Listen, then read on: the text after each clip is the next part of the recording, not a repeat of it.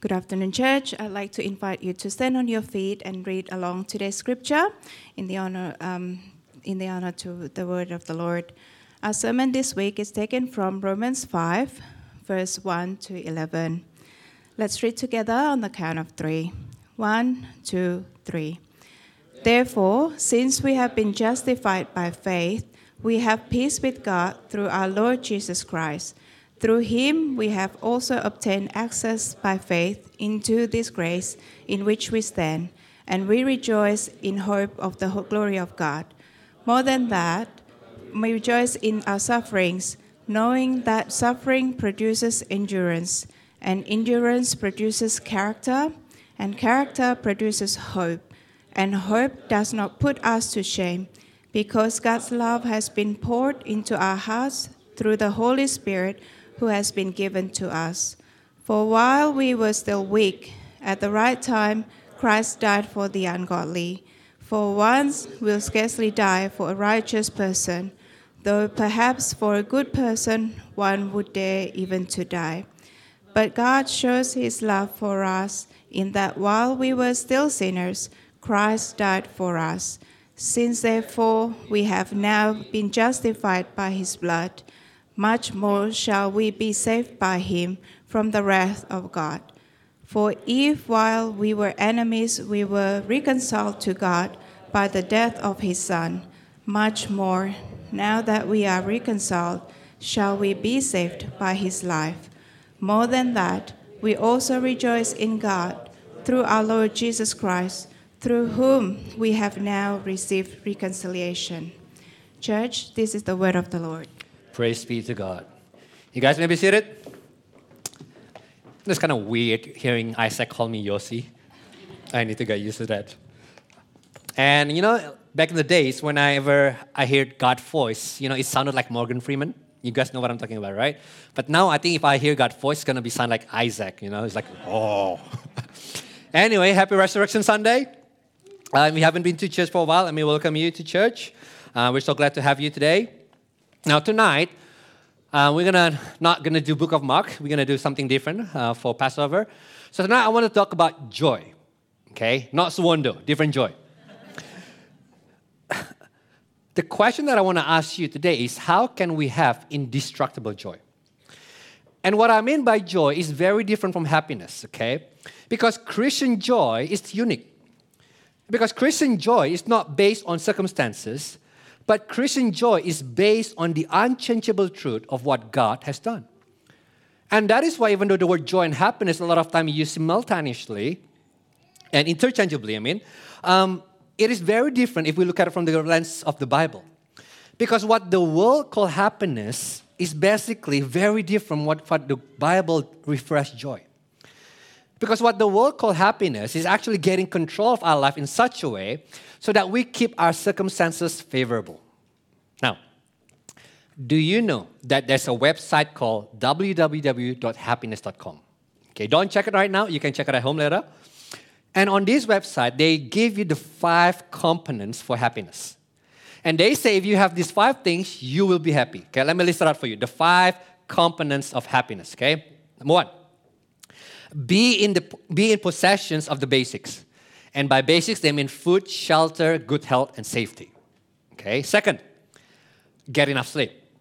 Okay, that might be a word for some of you. The reason that you're cranky all the time is because you need to take a nap. Okay. Number 3, have relationship that matters to you. The implication is do not have relationship that will ruin you. Avoid any kind of relationship that hurts you. Or today's word, avoid any toxic relationship.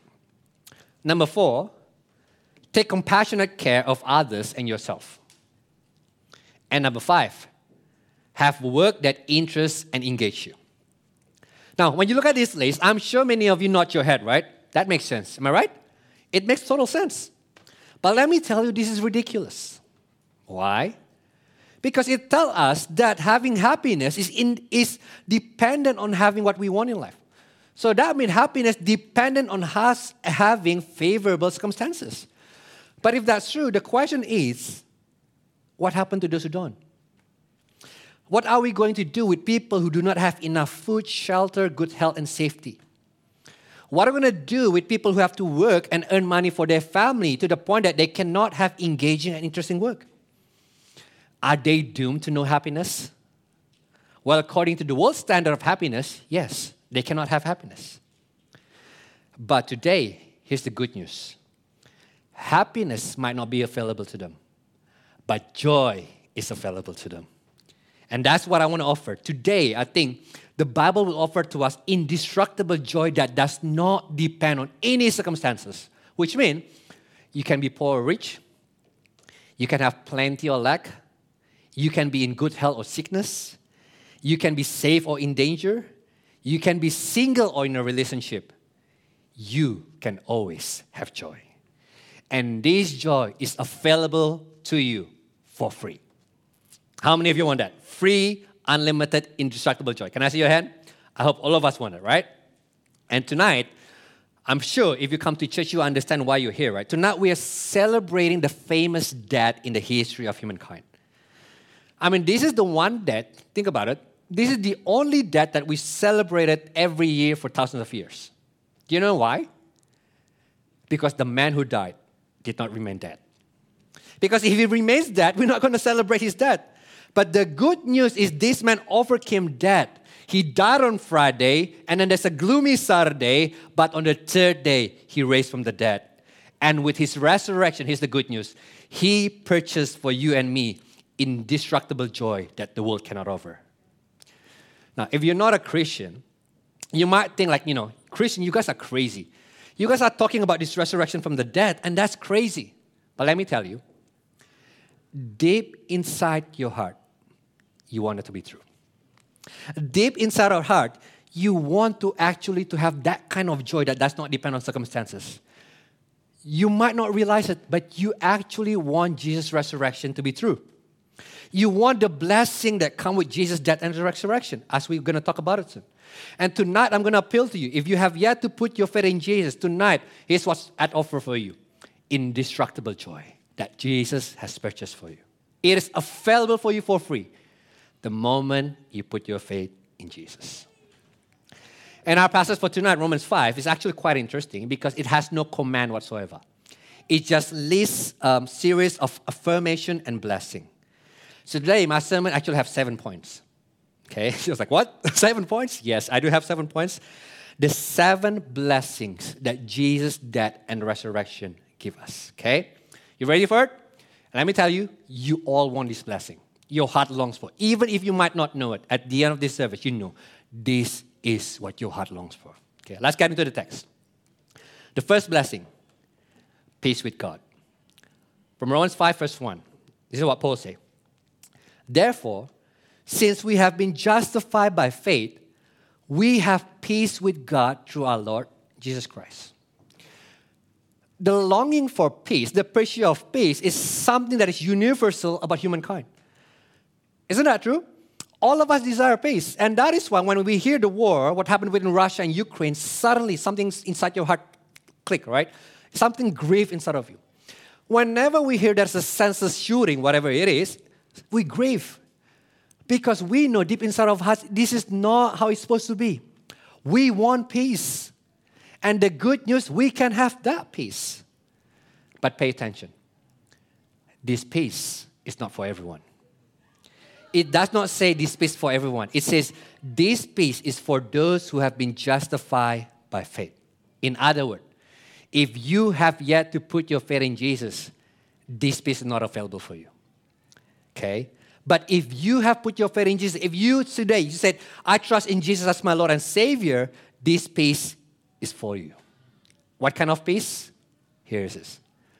Peace with God. Now, let me tell you why this is important. Because the primary reason why your life is in such a mess is because you rebel against God. Because you don't have that peace with God. And the reality is this, you and I, we were born as sinners. From the moment we were born, from the moment we came to this earth, we were enemies of God. None of us was born good. Now, let me give you an example, right? Like right now, we have a lot of babies in this church, right?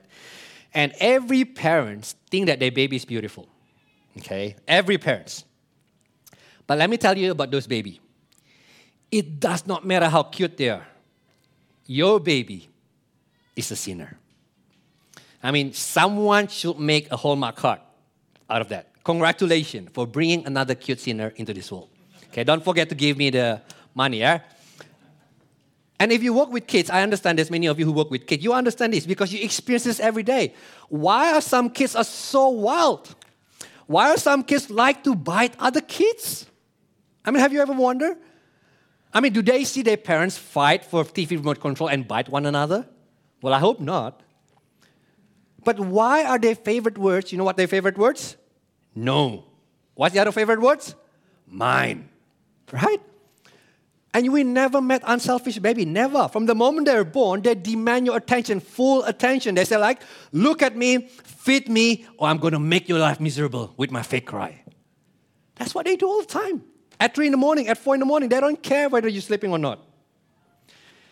And you think that only happened to kids? Or no, it happened to all of us, even as we become adult. Let me prove it to you. When you look at a group picture, how do you decide between a good picture and a bad picture? Let me tell you how. It's very easy. You. If everybody in the picture looks good, but you look ugly, you delete that picture. But if everybody in the picture look ugly, but you look great, you post it on Instagram. Isn't that what's happened? That's the self-centered, the selfishness that was in the baby that we inherit right now. So that's the reality of our heart. We were born with inclination to rebel against God, and that is why our greatest need in life is to be reconciled with God. But here's the thing, though, that you understand about reconciliation. Peace and forgiveness are never free.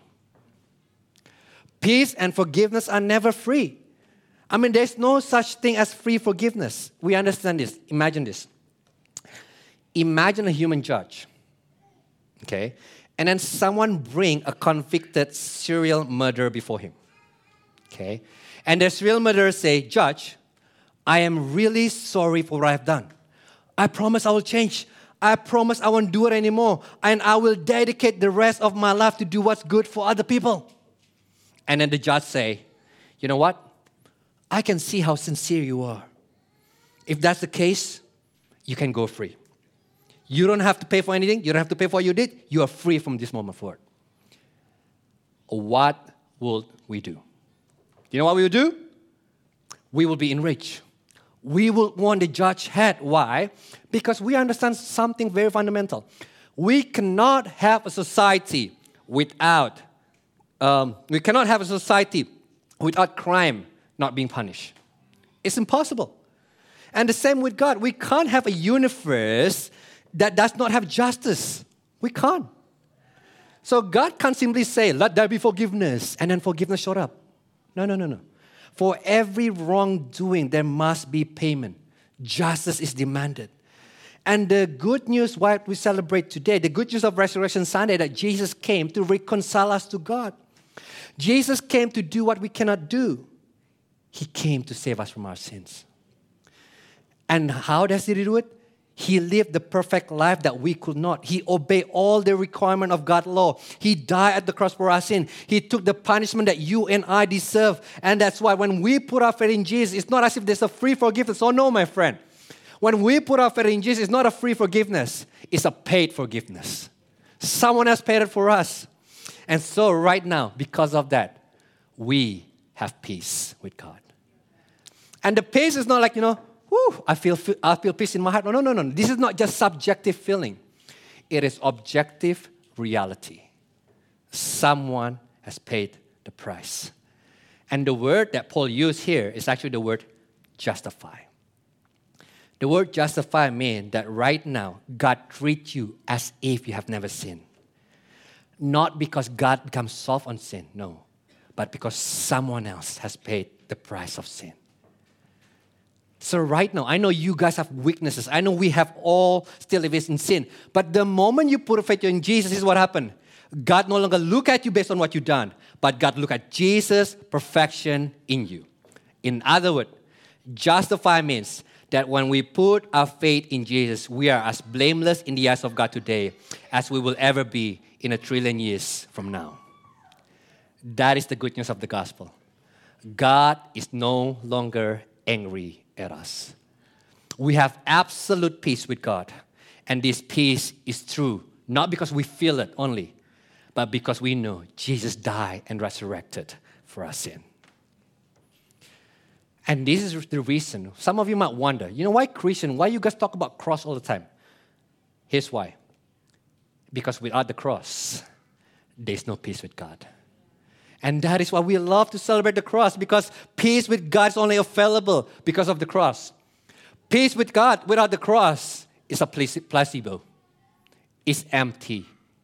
It's nothing. But because of the cross, now we can have the confidence that our peace is not something that we must earn. Our peace is not something that we must achieve. Our peace with God is something that we receive freely because of Jesus Christ. That is why it's called the gospel. Good news, not good advice.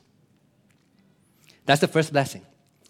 And the second blessing that we receive from Jesus' death and resurrection is access into God's grace. Verse 2. Through him, we have also obtained access by faith into this grace in which we stand, and we rejoice in the hope of the glory of God. So the good news is we not only have peace, but then we also have access into God's grace. And the word grace is used to describe a privileged position of acceptance. In other words, so that means when we put our faith in Jesus, we're not only forgiven, but we're adopted into God's family. Okay? We are adopted into God's family. That means we are free to come. It means that right now we have free access into God's presence at all times. Look at the language here. We have also obtained. That is a perfect tense, which tells us this. Your access to God is not once in a lifetime. Your access to God is lifetime access. You can always come into God's grace at all times. There's not a day that you are fall in or fall out of grace. Once you receive grace, you are in His grace forever. But I want you to notice the source of this grace. It says this, through Him. Who's the Him in here? Jesus Christ. Which tells us something. On our own, we are not fit to enter God's presence. We need someone else's to bring us in. Okay? Let me give you an illustration that I stole from Tim Chester. Let's say that you are in London, okay, and you want to meet the Queen of England for a chat. So you plan to go to Buckingham Palace, knock at the door in the palace, say, hey, I would like to meet with Queen of England. And you also hope while you're there that you can actually have a tour around the palace, and maybe if the queen is nice enough, that you can stay one night at the palace. So you come to the Buckingham Palace, you knock at the door, and the guard say at the door, you're with a British accent, may I help you? And you said, oh yeah, I came all the way from Sydney, mate, and I wish to meet the Queen of England. And it would be lovely if I can just have a tour around the palace, and maybe I can stay a night over here if the queen doesn't mind. And the guard will ask you, may I know? Oh, I can't do that. May I know your name, sire? Okay. And you will say, I will say, I'm Yossi, son of Mr. and Mrs. Yusuf. Well, Mr. Yusuf, I'm sorry, but I cannot find your name on the list. I'm sorry, but I have to ask you to leave the premise right now, or we have to call security. Do you know why? Because my last name cannot get me into the palace. My last name, Yusuf, who is that? Now, before you laugh at my last name, your last name cannot get you into the palace as well, okay? And this truth is also true about someone else before. You know who that is? Kate Middleton. There was a time that Kate can get into Buckingham Palace, knock at the door, and want to enter the palace, and the guards say, who are you? But today, it is very different. I mean, today they cannot kick Kate Middleton out of the palace. So Kate can say, I would like to meet the Queen of England. And what will the guard say? When the guard say, okay, who are you? You know what Kate said? I am Middleton. Oh no, that's not what Kate say. You know what Kate say? I'm with him. Do you know who's the him? Prince William. And the moment that happened, she has full access to Buckingham Palace. She can enter any room she wants. What happened? Not because Kate becomes someone else, but because Kate is with someone else. Kate has full access because of that person. And that is what happened to us when we put our faith in Jesus. Jesus did not only give us peace with God, He gave us His favorable status. We have forever access to God's grace. And it gets better. The third blessing, hope in the glory of God. Look at verse 2. Again, through Him we have also obtained access by faith into this grace in which we stand, and we rejoice in hope of the glory of God. Now, I love it. Because the way that the Bible uses the word hope, is different from the way that we use the word hope. When we say we hope for something, what we are saying is we expect that things will turn out a certain way, but there's no guarantee for it, right? For example, I can say I hope to be married by the time I'm 25. And then I can say I hope to be married by the time I'm 30. Then I can say I hope to be married by the time I'm 35. And I can say I hope to be married by the time I'm 37. Can I have amen? Wow. Thank you, guys. But it does not mean it will happen. It's just mere hope.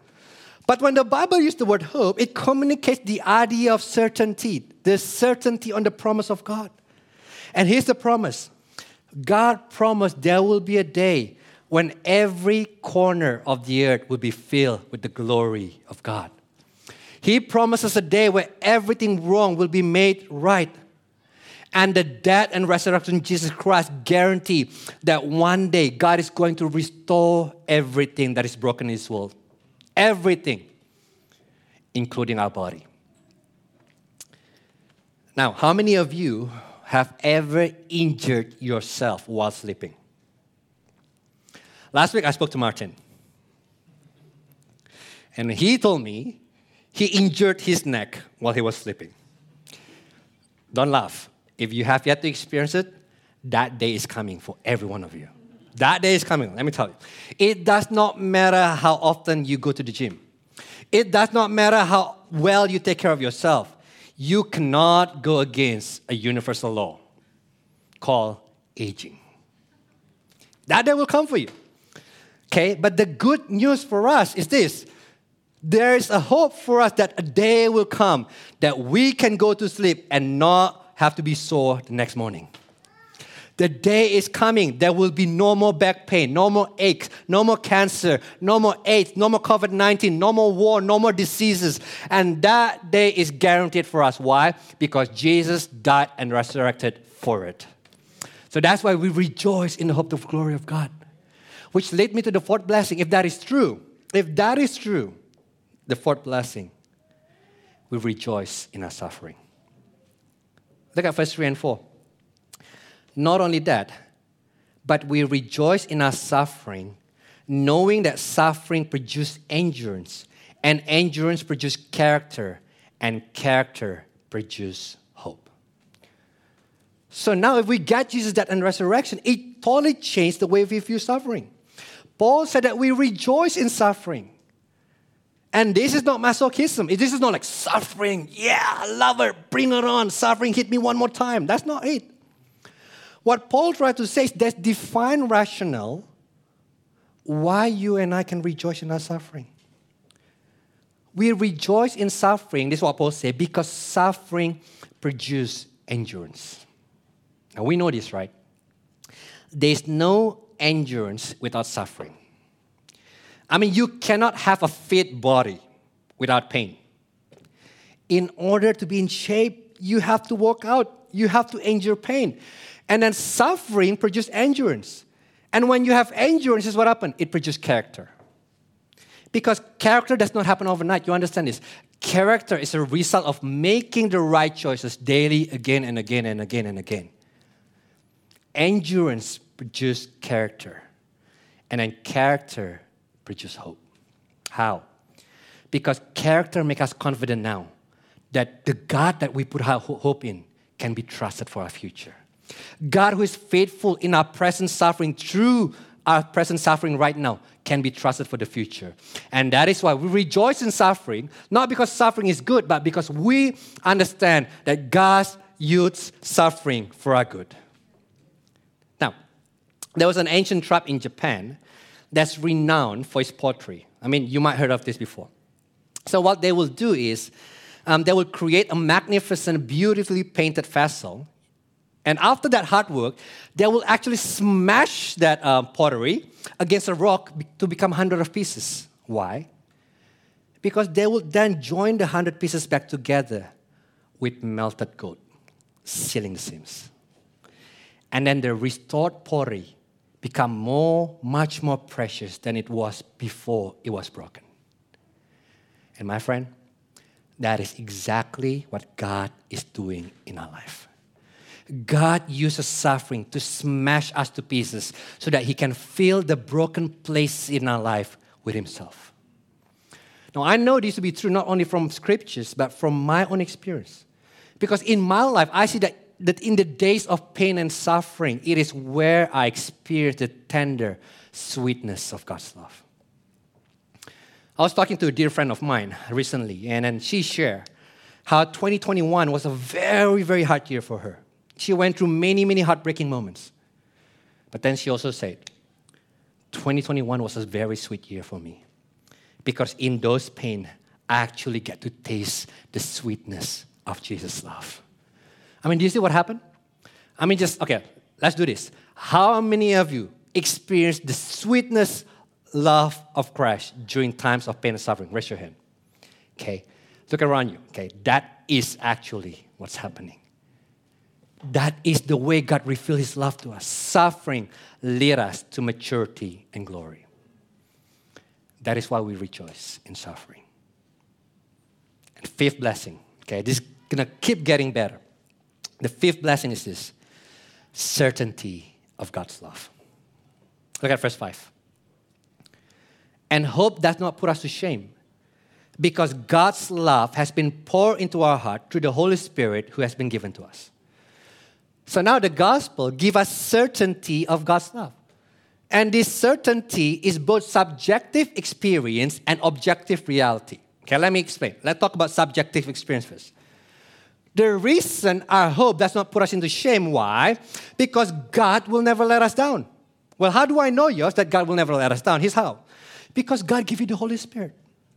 And when God gives you the Holy Spirit, what the Holy Spirit does, the Holy Spirit actually pours out God's love into your heart. So in other words, the Holy Spirit make the love of God become real. Make the love of God become something deep and refreshing inside of us. And Martin Lloyd-Jones put it this way. Imagine a father walking along the beach with his little boy, holding his hand. The little boy always knew that his father loved him. But then suddenly the father lift up his boy, pick him up, embrace him, and start kissing him and tell him how much he loved him. Does doing that make the father love the son more? No. The boy know that the fathers love him. But what happened when the father does that, it allowed the boy to enjoy the father's love. And that is exactly what the Holy Spirit does in our heart. The Holy Spirit enables us to taste the sweetness of God's love for us. It is subjective experience. But it's more than that. The love of God is subjective experience, yes, but it's also objective reality. Look at verse 6 to 8. For while we were still weak, at the right time, Christ died for the ungodly. For one will scarcely die for a righteous person, though perhaps for a good person one will dare even to die. But God showed His love for us in that while we were still sinners, Christ died for us. Now, I love this verse, okay? I'm going to stay here for a little bit, okay? I'm going to explain to you because this verse is massive, okay? This is the main verse of our Resurrection Sunday. Here's a question. How do you measure love? How do you know if someone loves you? How much? How do you measure it? Here's how. The degree of love is measured partly by the costliness of the gift to the giver and partly by the unworthiness of the beneficiary.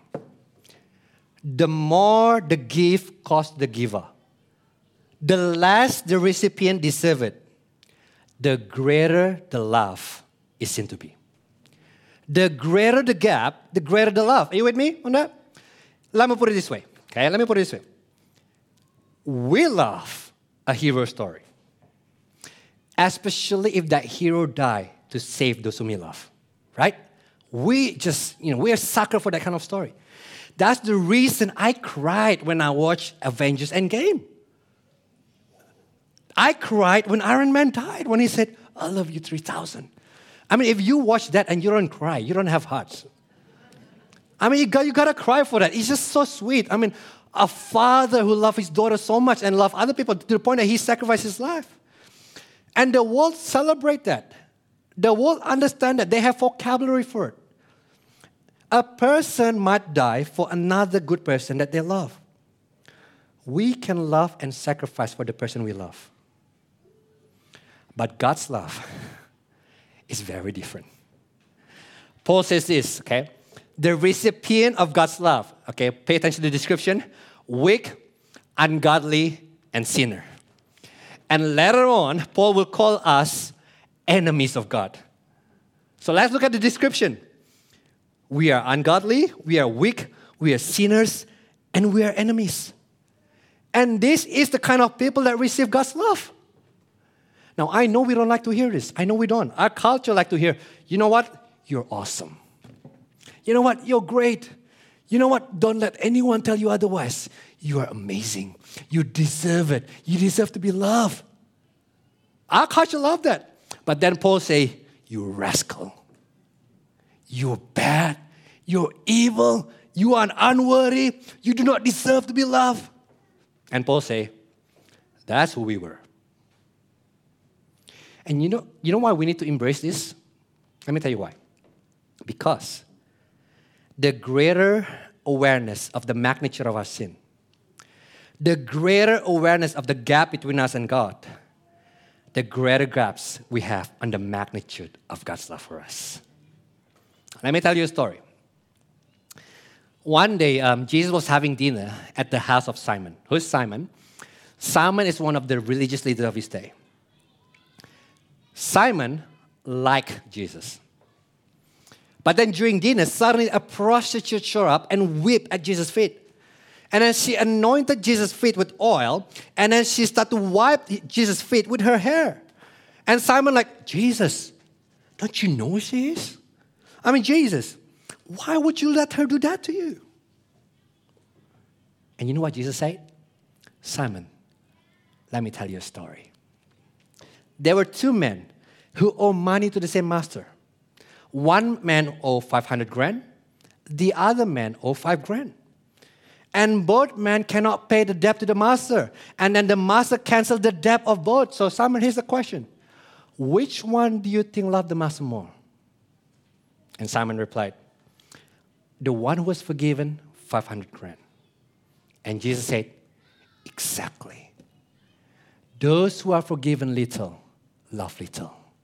Those who are forgiven much, love much. Do you know what Jesus said? This is what Jesus said to Simon. Simon, you like me. But this woman, she loved me. Do you know why, Simon? Because you think that your sin's little. You think that you're good. But her, she knows her sin is much.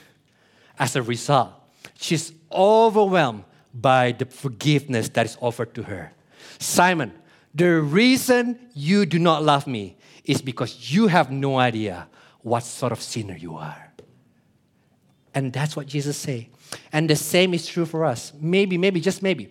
Maybe the reason the love of God, the grace of God does not electrify us because we forget how unworthy we were.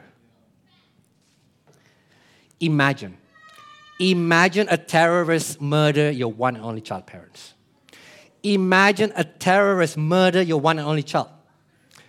And rather than having him executed, you took his place. He lived, you die. You will say, that's insane, yours. Exactly. But that's what God did for us. God loved us when we were at our worst.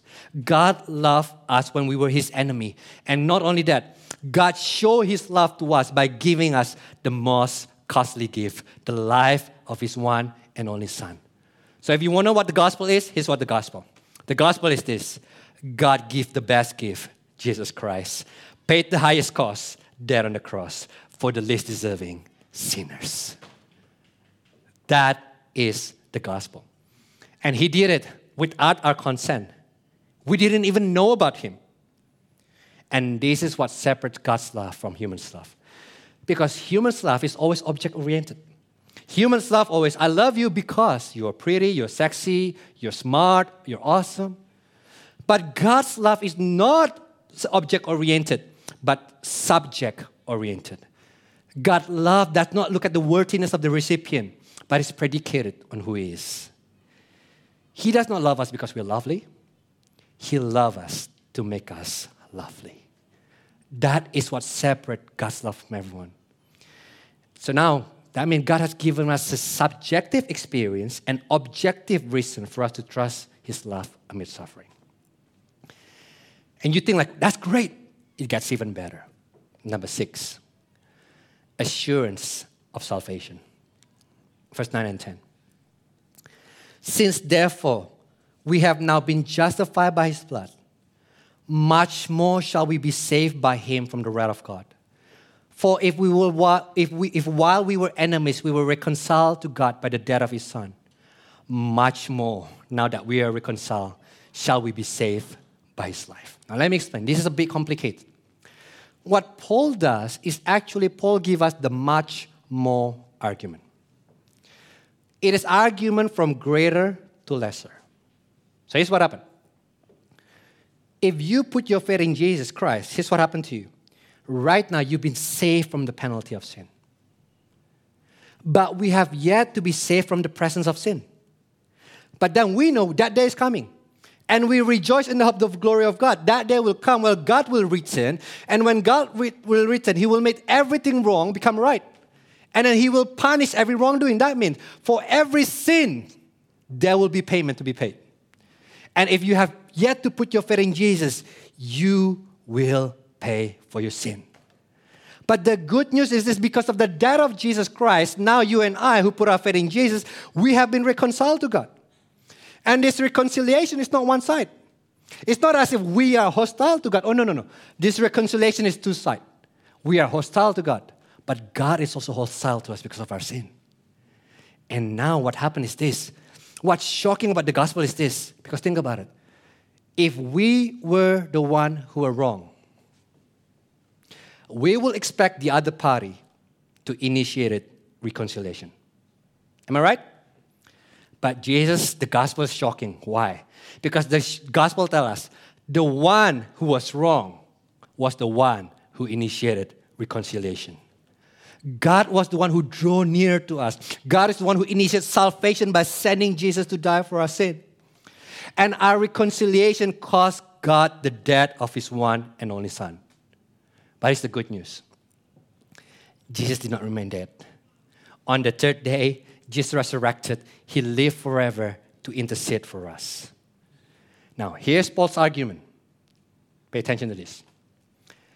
If God took the initiative to reconcile us to him at the cost of Jesus' death, surely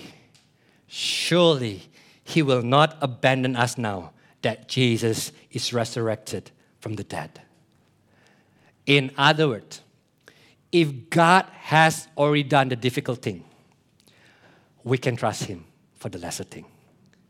If God saved us, his enemy, by grace, what makes us think he will fail to keep us in his grace? If we did not deserve his love in the first place, how can we lose his love? If God has forgiven us while we are his enemies, how much more will he accept us at Judgment Day when we are his children? Now, do you see Paul's argument here? So the death of Jesus actually proved God's love for us. But then the resurrection of Jesus guarantee he will finish what he started. Jesus' blood secure our forgiveness. Jesus' resurrection and life guarantee our salvation. He will not stop in the middle. Once He loved us with perfect love, to the point that 10 billion years from now, He will love us as much as He loved us the second we put our faith in Him. Jesus' death and resurrection assure us of our salvation. And all of this is just leading to this last blessing, seventh one. Rejoice in God. The indestructible joy, verse 11. More than that, we also rejoice in God through our Lord Jesus Christ, through whom we have now received reconciliation. Church, this is the reason why you and I can have indestructible joy. Okay, look at the 7 blessings. Okay, let's follow the logic now. Let's put it together. Because of that, next slide, 7 blessings. Because of Jesus' death and resurrection, first, we have peace with God. That means we no longer have to be afraid of God. Right now, God is our perfect, loving Father. And because of that, because of Jesus' death and resurrection, then we have forever access to God's grace. We are always welcome into His grace at all time, never rejected. And the third thing, because of Jesus' death and resurrection, then we hope in the glory of God. We know that a day will come when everything will be made right, everything will be beautiful. And the fourth blessing, because of Jesus' death and resurrection, now, in our present suffering, we can rejoice because we know that God is using it for our good. And then because of that, because Jesus' death and resurrection, now we can have certainty of God's love for us in the midst of suffering. First, He gave us Holy Spirit to tell us, to let us experience the sweetness of His love. But He also gave us the objective reality that while we were still sinner, God died for us. And not only that, because of Jesus' death and resurrection, now we can have the assurance of salvation. Because if God reconciled us to Him while we were still sinners, surely on the judgment day, He who began the good work in us will complete what He started. And if you understand all these 6 blessings, then the 7 blessings follow. No matter what kind of situation you're in, no matter what kind of hardship that you face, you rejoice in God. Do you know why? Because in all this blessing, it does not require your contribution. God is the one who does the work from beginning to the end. He's the active doer. You and I are the passive recipient. That's why we rejoice in God. We rejoice not in our privileges, or no. We rejoice in God's mercy. We rejoice not in our possession of God, but in God's possession of us. And God does all of this through one person, Jesus Christ. All these blessings are available for you and me because Jesus purchases through His death and resurrection. I love the way John Piper put it. Okay, one sentence described my 50-minute sermon. God paid the price of His Son to give us the price of Himself. You know what Piper say? Here's what Piper say. The price of the gospel is the person who paid the price for the gospel. God is the one who paid the price. God is the one who received all the glory. And God Himself is the price of the gospel. And if that is true, my friend, listen, if that is true, that means there's nothing that can take God away from us. God does not go halfway with us. No. God went all in. The ship has sailed. There's no turning back. That's why we can say with Paul that neither death, nor life, nor angels, nor rulers, nor things present, nor things to come, nor powers, nor height, nor depth, nor anything else in creation will be able to separate us from the love of God in Christ Jesus our Lord. This is why we rejoice in God. This is the indestructible joy that the gospel offered to you and me. And it is ours the moment we put our faith in Jesus. The very second you put your faith in Jesus, we can rejoice in God at all times because we know God will not fail us. God sees us in our worst and He thought we were worth it. He used suffering then to shape us for our good. And because of Jesus now, we have joy that does not depend on circumstances. We have indestructible joy the moment we put our faith in Jesus. So the only question I have, is this. Have you put your faith in Jesus?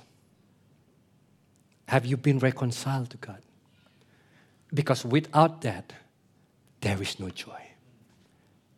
If you have yet to be reconciled to God, I implore you.